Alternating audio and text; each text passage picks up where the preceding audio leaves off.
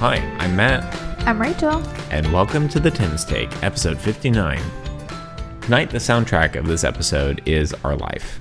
Yes, which means we do things whenever we can get them done, and we all have really bad allergies. So the dishwasher is going, the laundry, what's the word for it? Dryer is running.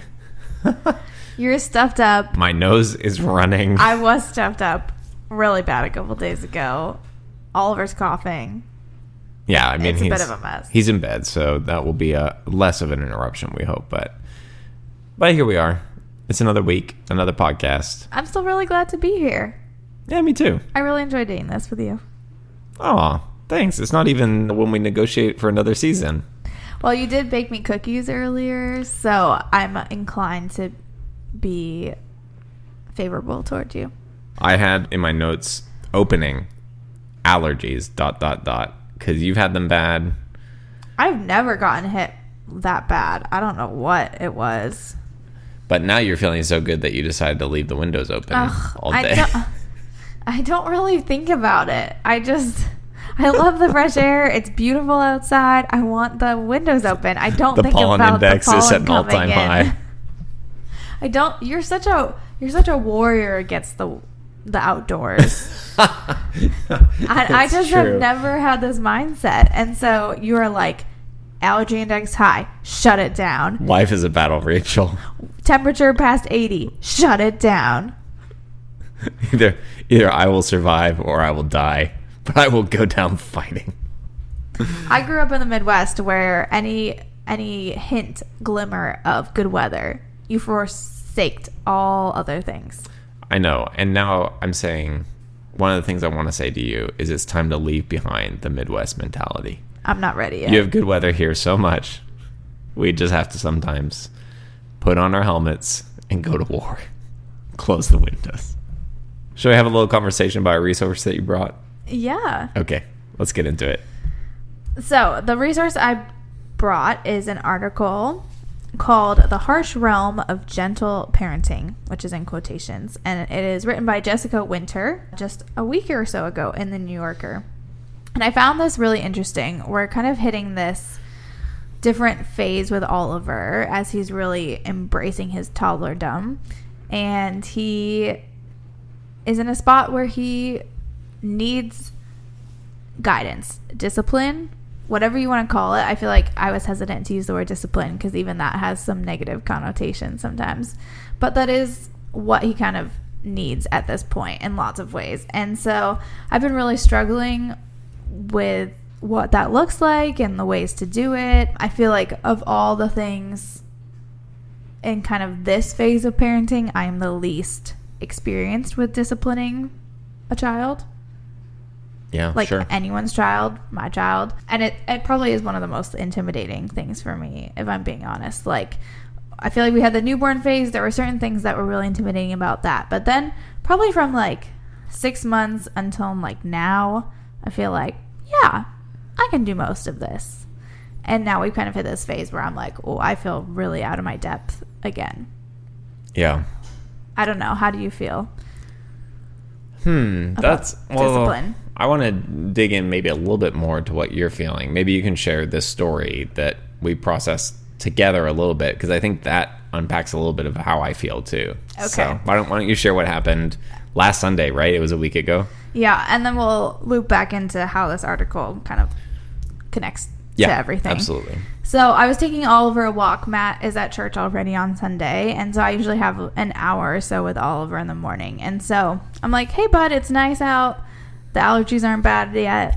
Let's go on a walk. And so we go on a walk just probably like half a mile from our house. He's in the stroller, which he was happy to get into. And there's some horses on a field nearby. And there's this one horse that really likes us. And Romeo. That's his the name name of is the horse. Romeo. We learned his name. And he comes over and he'll say hi, which is super fun. And so I will go over and, kind of talk to him. And Oliver was wanting to get out. I do want to back up. When you say he comes and says hi, He doesn't actually say those words, because you then said that you would go and talk to him. So I just want to be very clear. This isn't a talking horse in our neighborhood. This is a good clarification. But the horse does come over to you. It's quite something to watch, actually. Yeah, it's very cool. So Oliver wants to get out because I'm getting closer to the horse. And so I say, okay, Oliver, you can come out. That sounds fun. Like, I want to be the cool parent who lets you come and say hi to the horse. This is great. The horse is very gentle. So I get Oliver out of his stroller and we go see the horse, and he's very excited, and he's talking to the horse, and he's showing the horse's ball and all these things. And we're hanging out probably for like 10 or 15 minutes. So we've been there a while. And I keep trying to like nudge him back to the stroller, like, hey bud, like, are you ready to go? No. Okay, we'll hang out for a few more minutes. This is the last minute. Okay. All right, bud, the minute's up. No. And on we go. It should be pointed out, we're across from a church at this point, and so it is Sunday morning, and now there are cars streaming in, and so I'm like, oh boy, okay, this is gonna be a thing. Like, this could turn into a scene. And so I keep trying what will be kind of in the realm of gentle parenting, as we'll describe, trying to get him back into the stroller, and he just does not want to go. And so then I'm kind of left with, like, now it is time. We have to go back to the house and go to church. Like, I need you to get in the stroller. I cannot walk back without you in the stroller. It's not safe for you to walk back. And so at the end of it, I basically have to, like, manhandle him into the stroller, like, using way more force than I would want. And, I mean, I reflected with you later. It made me really uncomfortable.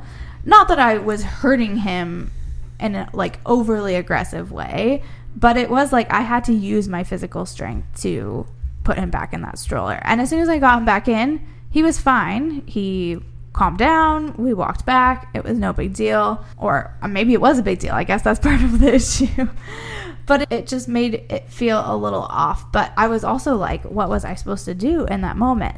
Like, I was stuck. I needed to get him in the stroller. I had run out of my gentle parenting techniques and options. And so I put him back in the stroller through whatever means I could get him back in the stroller in. And that's my confusion, dilemma, intimidation with discipline in a nutshell. Yeah, so maybe we can pull it back to the article, because I thought it was pretty helpful both in providing an overview and raising some questions. So Jessica Winters writes the article, and she says, in the broadest outlines, gentle parenting centers on acknowledging a child's feelings and the motivations behind challenging behavior, as opposed to correcting the behavior itself. The gentle parent holds firm boundaries, gives a child choices instead of orders, and eschews rewards, punishments, and threats. No sticker charts, no timeouts, no, quote, I will turn this car around right now. Which, what I hear you saying, is all well and good until there is no choice to be made. Like, there wasn't, Oliver, would you like to ride in the stroller, or would you like to walk? It was just, you have to get into the stroller. This is the option. This is what we're doing. Yeah. We talked about this quite a bit. And I just felt like sometimes we have to use some degree of force. Like, not cruelly. And I think part of the key is also, like, we're not in an angry way, but to express, like, this is what we have to do. And so I'm going to put you in your stroller now.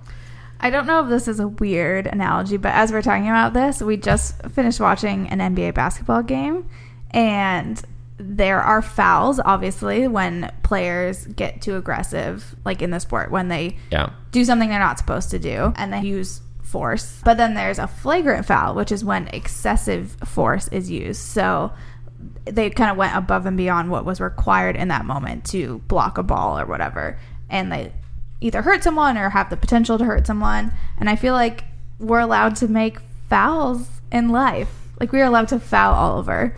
What I don't want to do is do a flagrant foul on Oliver. I don't know, is this making sense? Like, sometimes, like, life just requires, like, some degree of, like, boundaries and force and competitiveness. I never want it to be excessive. I totally understand what you mean. I do think the analogy breaks down, because now you're using the word competitiveness, like we're competing with our child, which I don't think is necessarily true. I think one of the things you're articulating there is, like, force exists on a continuum, right? And it's possible to have sort of almost a non-aggressive force that just insists on boundaries. I mean, one of the weird things about gentle parenting in reading this article, and it's worth reading, it's pretty fascinating, I think, so I recommend it to our listeners. We'll link it in the show notes. But part of the premise of gentle parenting is to have firm boundaries. I just read that quote. Yep. But so often I feel like as a parent, you don't know exactly where your boundary should be. For example, well, someone could say to you, Rachel, well, Rachel, your boundary should have been that Oliver needed to stay in the stroller. And then you could have been a gentle parent the whole way, because you would have never had to force him back into the stroller. He would have never said no. But I'm sort of like, but how can you know that that was the firm boundary to take Right. in that moment? Because he could have gotten out and you could have very gently said, okay, are you ready now? Or do you want a couple more minutes? And then he just said, oh, great, now I'm done. And it's like, yeah, there's so much when it comes to the day-to-day. And I don't think I understand how you enforce a firm boundary while in the realm of gentle parenting. You know, like it says to have firm boundaries, but like the easiest ways or the most accessible ways or the ones I'm most used to are like the authoritarian parenting model of like, Sure. No, we're not going to do that. You're going to get in the stroller. Yeah, I mean, I think that's part of it. You know, there was this other resource that I was potentially going to bring, but there's so much overlap between these two topics. So it's kind of fascinating that we're both bringing this. But this was a podcast episode that was recommended to me by a friend of the show, Tony. It's a podcast episode on the Ezra Klein show, and it's an interview with Janet Lansbury, who is mentioned repeatedly in this article, interestingly. She's basically kind of an advocate for a kind of gentle parenting, kind of with a few more specifications.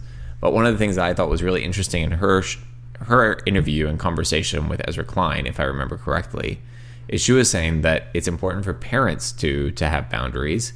And one of the examples she gave is if your kid wants to keep playing the same game, but you as the parent, if you continue to play this same game, are going to grow more and more frustrated and irritable, you should tell your kid, no, I'm not going to keep playing this game.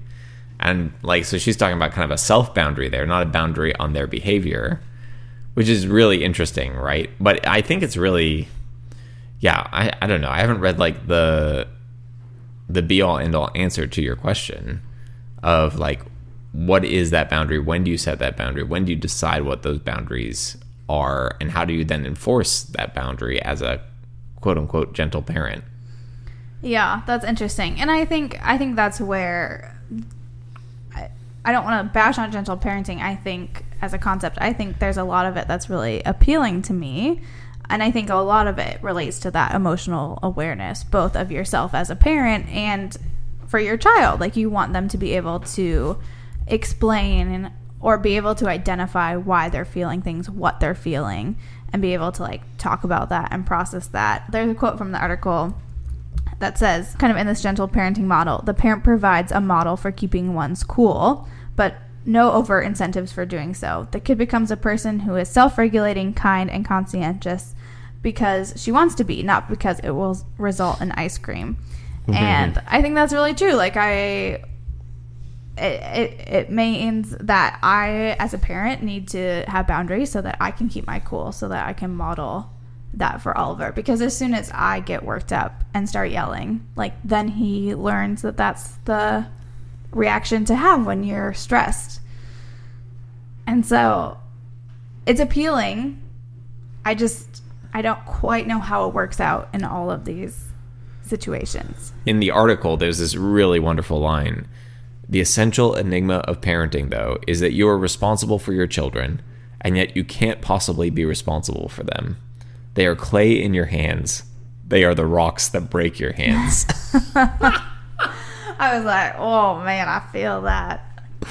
Oh, but isn't that part of it, right? Like, there's both that responsibility, and they are their own people. Yeah. And the choices we make shape them, and also, like, they just have the ability to destroy us, to break us. Yeah, it's just as he so clearly like has retention for like memories more and more. It's hard not to feel the pressure of when he was a newborn, there was so much room, it felt like, for trial and error, because you're like, oh, he won't really remember any of this. And so if something doesn't work, then that's fine. We'll just move on to the next thing. But he's such a sponge at this age. It's hard to not feel, I think, a little stress about that. There's a really funny quote at the end of the article. She's talking about how she developed a friendship with a fellow parent, and they realized they had both found themselves trawling Wikipedia late at night trying to find serial killers who had okay childhoods. She says, this form of sleep procrastination in its own disordered way was a means of lowering the parenting stakes, of reassuring ourselves that it takes vastly more than saying good job or yelling about shoes to do lasting damage to our kids. And I thought that was a helpful reminder, because there's a lot of pressure to do parenting the right way the first go around, and it's just an impossible standard. I mean, one way that I'm kind of thinking about it is you do your best, and that means educating yourself and learning things, of course, but you will never know the impact of your current best until it is too late. And at that point, you might, like, there's nothing you can do to change it. So yeah, I mean, that's a little fatalistic. I'm still saying we can learn and grow and do all those things, but in terms of the anxiety around future outcomes for your child, I feel like it's like, this goes back to our conversation from 4,000 Weeks. Yeah. Where, right, it's like this, where suddenly it's like, okay, the way I parent now is going to make him like a self-regulated and well-adjusted 18-year-old. So if I speak out of turn or with a gruff voice on any day, I may just have set him back like 3 years in development. It's like, well, I mean, maybe, but you can't know that. You don't know that. There's probably very little scientific evidence that actually says that. Like, this is kind of amorphous, a little bit of an amorphous world often. Yeah. So is it really worth the stress? Yeah. And kids are just kids. Like, they're going to do their own thing, you know? And yet we will still stress about it, I know. Of course we will. Of course. Always. And I think, I mean, we've talked about this. I think I really want to make sure you and I either take some education courses or some training or read a book together about some different models of discipline, because I do still feel out of my depth. I think you're doing great. I really do. Thank you. I think you're really hard on yourself. I do appreciate that. But yeah, I mean, of course, like I said, we should continue educating and learning, and we'll keep doing our best. We will. Sorry, Oliver. We love you. Listening to this 20 years later. Should I move on to our final segment? Yep. We're calling this segment, I don't think we've done this one before. This is what we call quiet play companions. So when Oliver is quietly playing, or we insist, we set a firm boundary that this is quiet play time. What is something we've been reading or read recently? So I have read 2 of these books by this author in the past year, and I just really thoroughly enjoyed them. The author is Emily Henry, and she's written Beach Read and The People We Meet on Vacation. And they're both very light but not fluffy rom-com reads. And they definitely don't subvert the genre, but they are a little bit different than your traditional rom-com. And I just find them great. And I think as we head into the summer, they do make great beach reads. And there is a new book that she has coming out in May called Book Lovers, which I think will be along the same kind of lines as the other 2. So I think they're great. Very easy reads. Nice. Interestingly, I'm also bringing what is categorized as a romantic comedy. I read this book, Us, by David Nichols. And I think what captured me about it initially was it's a pretty unique style. I learned later that David Nichols is a screenwriter as well, and that made total sense, because you start reading this book and it's short chapters, and it feels like you are reading the voiceover of the opening scenes of a rom-com. I don't think this is a flawless book. I think I found it probably a little too long, but the style was very intriguing to me.